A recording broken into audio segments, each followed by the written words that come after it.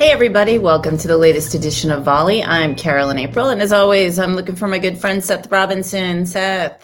Hey, how are you doing? I'm doing well, Yeah. Caught up on my jet lag after my trip over to London about a week or so ago. Successful trip. Was nice to go over the pond. It can't be much different for you flying to London than it is like flying to California, right? You know what it is? It's the time difference thing. So it's a 5 hours. The flight is a little longer. Like it's about an hour longer from Boston to London than it is to go, say, Boston to San Francisco. Yeah. But it's the I took a red eye on the way out there, so that messes you up entirely. But then it's 5 hours between Boston and London, and only 3 to the West Coast in the U.S., and that makes a huge difference. That extra 2 really gets you, huh? Yeah, it kind of does. But I'm back on East Coast time now. I'm feeling normal. But it was a really good trip. Great, good event. The weather, this is 2 years in a row I've been in London where the weather has been in the 70s and sunny in the fall, and that's no rain at all, and it was just so I don't know if I'm just charmed or what, but maybe we should sell your services to the London Chamber of Commerce. Be like, hey, every time she visits, you got great weather. The skies are open, it's beautiful and sunny, but yeah, all good there. So I'm back here to talk with you. Great. Well, I am glad that you made it back. I'm looking forward to our conversation today. We're going to dive deeper into cybersecurity. On the last episode, we walked through our latest report. And like we usually do with these large reports, we collect our data and we look at things from our analyst chairs, but it's always good to get some input from the field. So we've got a guest with us today who will bring us some great insights from everything that he's seeing in the field of cybersecurity. We have Chris Cochran, who is the co-founder of Hacker Valley Media and the advisory CISO at Huntress. So, Chris, thanks for joining us today. Thanks for having me. Yeah. Chris, we talked on our last episode through the report, like I was saying, and we've got kind of these 4 sections of the report with policy, process, people, and product. So, we saw some data coming back, but like I said, we'd love to hear kind of what you're seeing and your experience and what you're hearing from other people that are working in cybersecurity. And I guess if we just kind of start real general, what are some of the biggest challenges that you're seeing? Like when you see people trying to implement cybersecurity or trying to understand what modern cybersecurity looks like, what are some of the biggest challenges that you see companies facing as they're going through that process? Yeah, I'd say it's a kind of a 2-pronged challenge, right? There's the practitioner side and then there's the attacker side. On the practitioner side, a lot of small to medium-sized businesses, they don't really have cybersecurity folks on their teams. They might have someone that leads IT, that might have some cybersecurity responsibilities, but cybersecurity isn't their first language. And so sometimes I think we kind of mystify cybersecurity a little bit. I think we're getting better. I think it's becoming more accessible. Cybersecurity is becoming a kitchen table topic these days, but I still think there's a little bit of a gap in understanding of what cybersecurity is and how to implement cybersecurity. And so I think that's just going to continue to evolve and change. Folks are starting to learn more, right? How do you enable multi-factor authentication?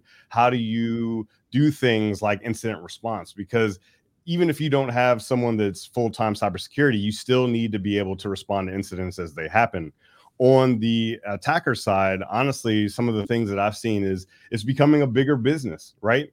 Back in the day, it was kind of these lone hackers or maybe smaller groups. And then, of course, you had your nation states. But now you have criminal organizations that they are so mature these days. They have their own call centers, right, for help desk, for folks to pay ransomware. They have ransomware as a service, right? You don't have to necessarily know all the bits and bytes if you're a criminal to be able to do ransomware type stuff. They have things like a call for papers, where they're looking for research that other criminals are doing these days. So it's really becoming like a big business, honestly. The reason why it's becoming more difficult, the reason why we're seeing more attacks, the reason why we're having more hackers is because it's more accessible, right? Even though it's more accessible on the practitioner and the civilian side, it's also becoming more accessible on the criminal side as well. I wanted to maybe dig in just a little deeper on those 2 things that you mentioned, because I think they tie into conversations that we've had a lot in the past. So you talked about small businesses and that they don't always have maybe the cybersecurity acumen or the skills in-house. But one thing that I think, have all seen historically is that small businesses tend to think that they might be immune from this, that the bad guys aren't coming for them. But to your other point, where this is becoming a big business, I think part of becoming a big business means that they can spread those attacks out more, and they don't have to target the biggest, fish in the pond anymore. They can just go broad, and there can be anywhere that would be profitable to them. And so do you see small businesses kind of understanding that scenario now? And so the understanding is grown, and they no longer think that they're immune to it, but it's more of a skills gap problem. Is that kind of how you would describe the situation? I speak to different small businesses just about every single day. And honestly, more often than not, they feel like they're not a target because they are a small business. Oh, who would want my data? We're just a 7-person shop. No one's going to want the data that I have or the money that I have. But that's erroneous thinking, because when you think about the advent of artificial intelligence, you think about the advent of automation, these criminal actors, they're just trying to get everyone, right? Anywhere they can find money, that's where they're going to target. And if they can utilize things like third-party exploitation, where they're looking at systems that other people use and be able to get into their networks that way, they're going to do it. And so if you're leveraging things like cloud infrastructure, if you're leveraging things like web applications, if you're connected to the internet in any way, you can become a target no matter how small you are. So we almost have to, I don't want to index on fear, uncertainty, and doubt, but there is a little bit of awareness that has to come in when you're looking at, hey, I'm a small business, no one's going to target me. That's not correct. They're going to look at they're going to leave no stone unturned, and they're going to come after your data, and they're going to come after your money. Yeah, clearly the sort of corporatization of the hacker networks that are out there makes them, they're casting a very wide net, as you're describing. It's like, we'll cast the biggest net possible and see what we can lure in. And the thing that I think that a lot of small businesses don't get is that, or don't think about, is while they may not think that they are big enough to be a target, they are, first of all, but second of all, if they are a target, they're the number one type of company that will go out of business because of it. So, a larger firm has the resources, the internal staff to mitigate immediately, to pay ransomware, to do whatever it is they need to do to make sure that their company survives a bad breach. Whereas a small 7 to 10 shop, like you said, right now, that could be it. We're saying that's, that is it for you. So that brings us to the next topic I think we really want to discuss with you, and it's a big part of our report, and is that it's the importance really right now when you're thinking about your cybersecurity strategy of doing a really good risk analysis and doing that sort of cost benefit analysis on where you're willing to take risks, because cybersecurity is going to be a perennial problem, and you can never account for 100% of the potential vulnerabilities. So where do you put your money, and where do you decide to fortify yourself? So wanted to ask you a bit about, that part of the strategy and how important it is to do risk analysis, and whether you're seeing that and in what ways with the types of customers and others that you're talking to out there in the marketplace. Absolutely. And there's a spectrum to risk analysis, right? You could get to the point where every single type of incident that you can conceptualize, you can put a dollar amount to it. And people feel one way or the other about being able to put dollar amounts to those types of attacks. But you could get as simple as like an OODA loop, right? I come from the United States Marine Corps. The OODA loop, we use it in combat. And I think it's just as important to leverage the OODA loop in cybersecurity, right? You have to observe what's going on out there in the world. Are organizations in your industry being targeted, right? Yep, they are. So what do I need to take from that? Then you go from the observe, to the other O, which is orient. You have to orient yourself to that battle space. Like, all right, so we use these types of technologies. We have these types of attackers that are looking for our particular type of data. They're looking to affect our. So if we want to take an example, we could look at something like healthcare, right? It seemed like for a while there was a little bit of a morality to some of the attacks, like, oh, we're not going to mess with hospitals. But now, with everyone having access to some of these ransomware as a service or other things where it's easier to target anyone. Some of these criminals, they don't care. They're going to attack those healthcare organizations, whether there is the potentiality of loss of life or not. And so when you think about it from that perspective, orienting yourself to the threat is super important. Then you have to make that decision, right? Are you going to make a decision to mitigate the threat? Are you going to invest in whatever it is, right? People need to do critical asset analysis or crown jewel analysis to figure out what's important. If your company was going to show up in the news tomorrow, what might that headline read that you would be a worst case scenario, right? Loss of customer data, or is it maybe being completely DOSed and not being able to service your clients? Maybe it's some type of defamation, your classic loss of integrity.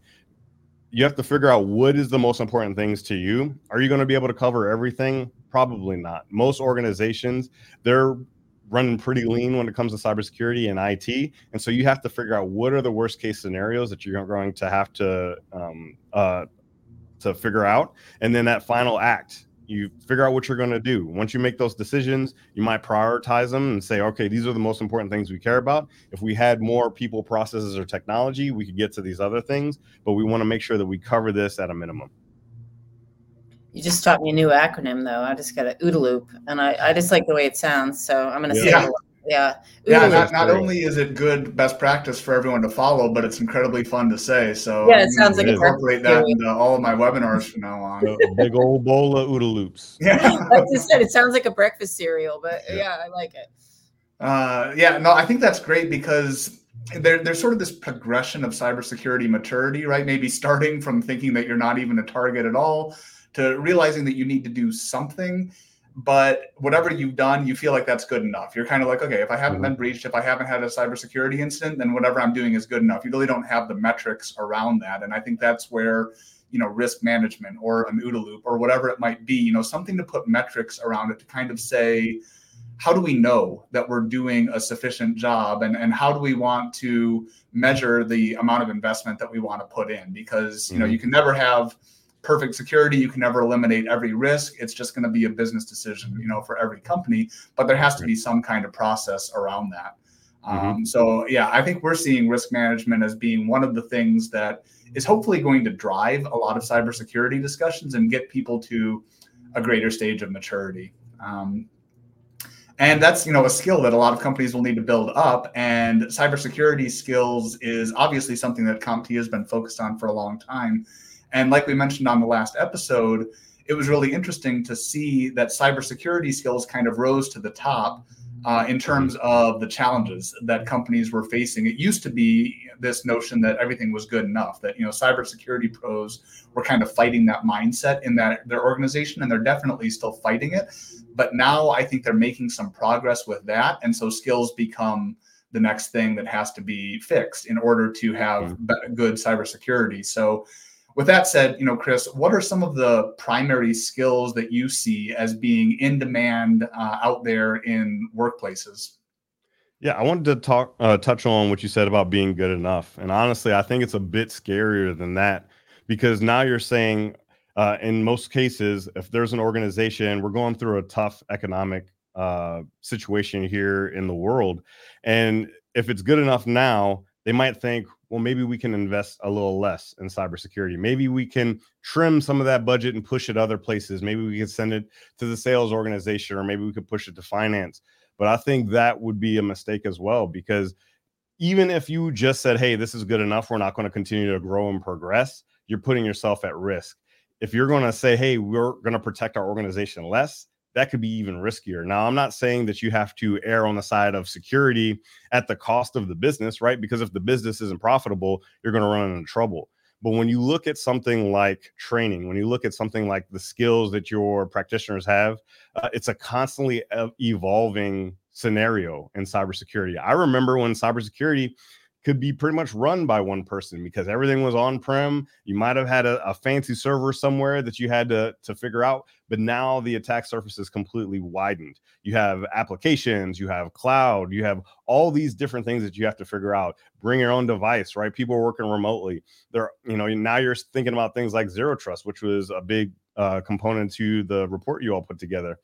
There's all these different aspects of cybersecurity these days, and you can't just have one master of one that covers everything.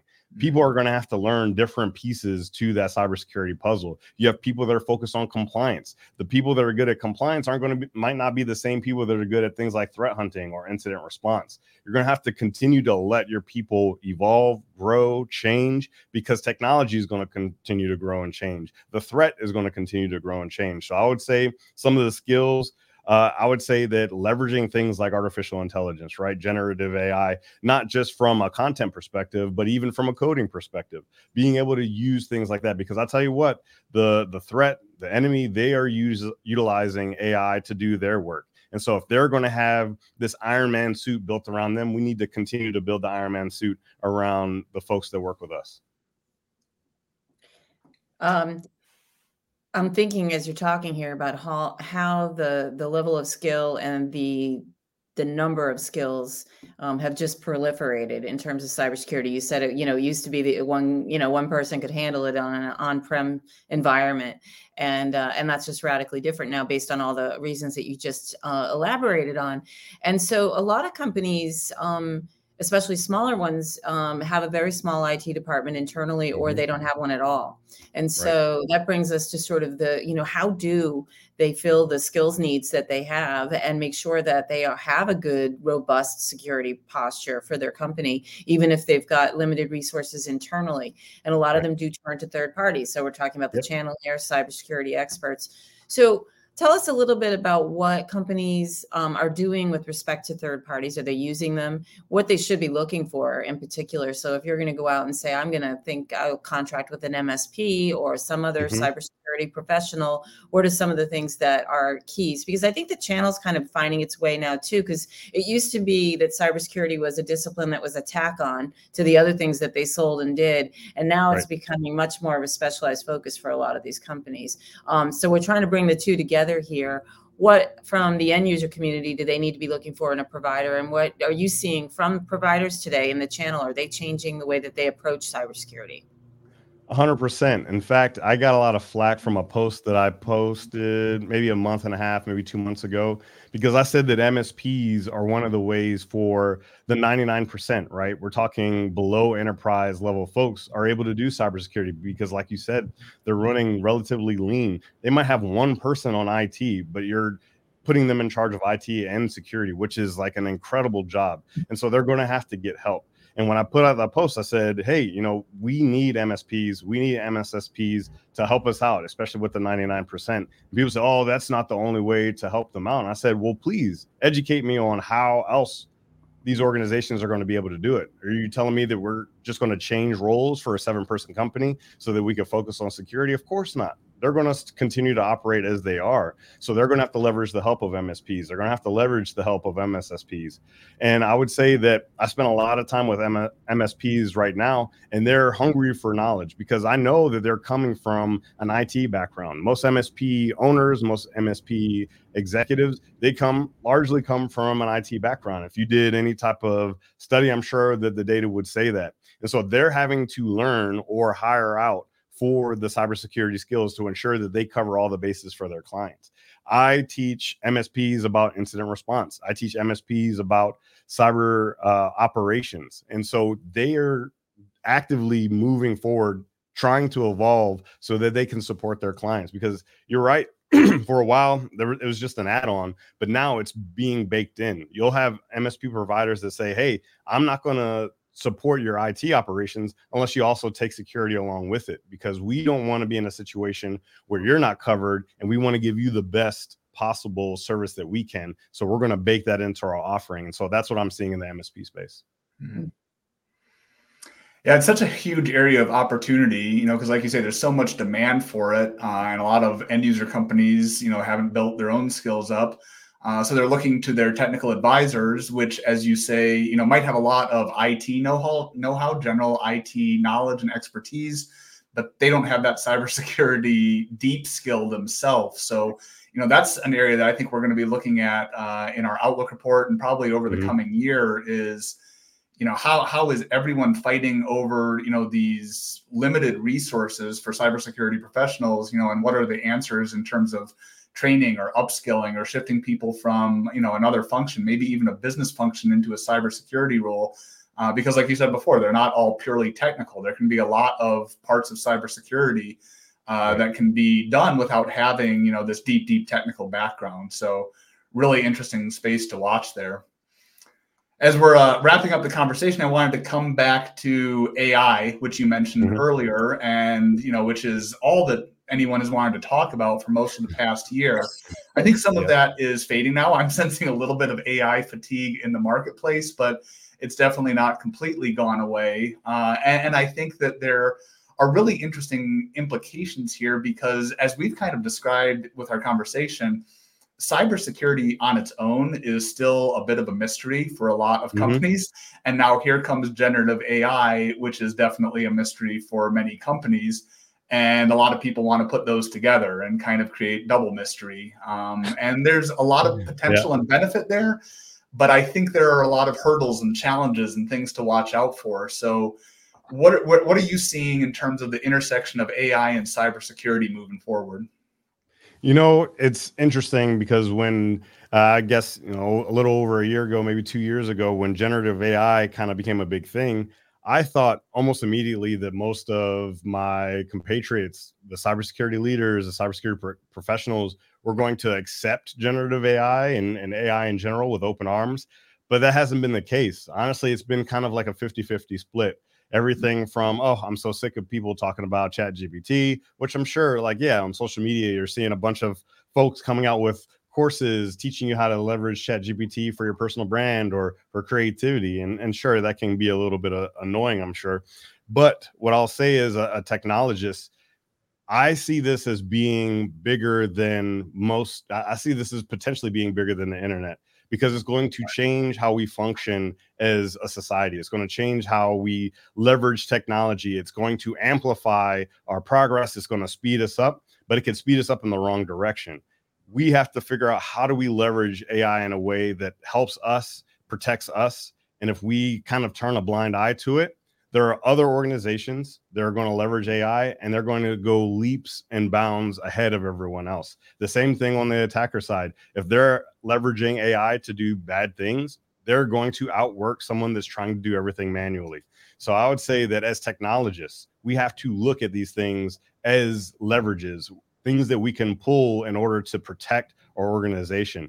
Let's take a calculator, for instance. If I've been doing everything by hand and then all of a sudden here comes a competitor or here comes an attacker that's leveraging a calculator, they're going to beat me 99.9% of the time. So if we're not leveraging AI, if we don't use AI in our practices and figure out how to do it in a safe and logical way, then we're going to get lost in the sauce. And at the end of the day, it might hurt business. It might hurt us. It might hurt our careers. Yeah, I heard somebody say once or recently that you're not necessarily going to lose your job to AI, but you may lose your job to the person who gets up to speed on AI. Because they spend their time getting to know it. And I think that's good advice. So don't be afraid of the AI itself taking your job, but the person who pays attention to it. So for those of us who are a little weary of the hype, we would, at our peril, though, completely ignore it, because I think you're right about it being like the next revolutionary thing in terms of technology changing the way we do things in society, for good or bad. I don't know, but yeah, we'll see. Yeah. Well, Chris, I think we definitely picked the right person to complement our research for this year. Thank you very much for your insights. It was great to hear from you, and maybe we'll have you on the show again sometime, and hopefully we'll see you at a CompTIA event or something like that down the road. So really appreciate you being here. Thanks, as always, to our producer, Andrea McMillan. And Carolyn, glad to see you back safe and sound, and I will talk to you next time. Thanks. Bye-bye.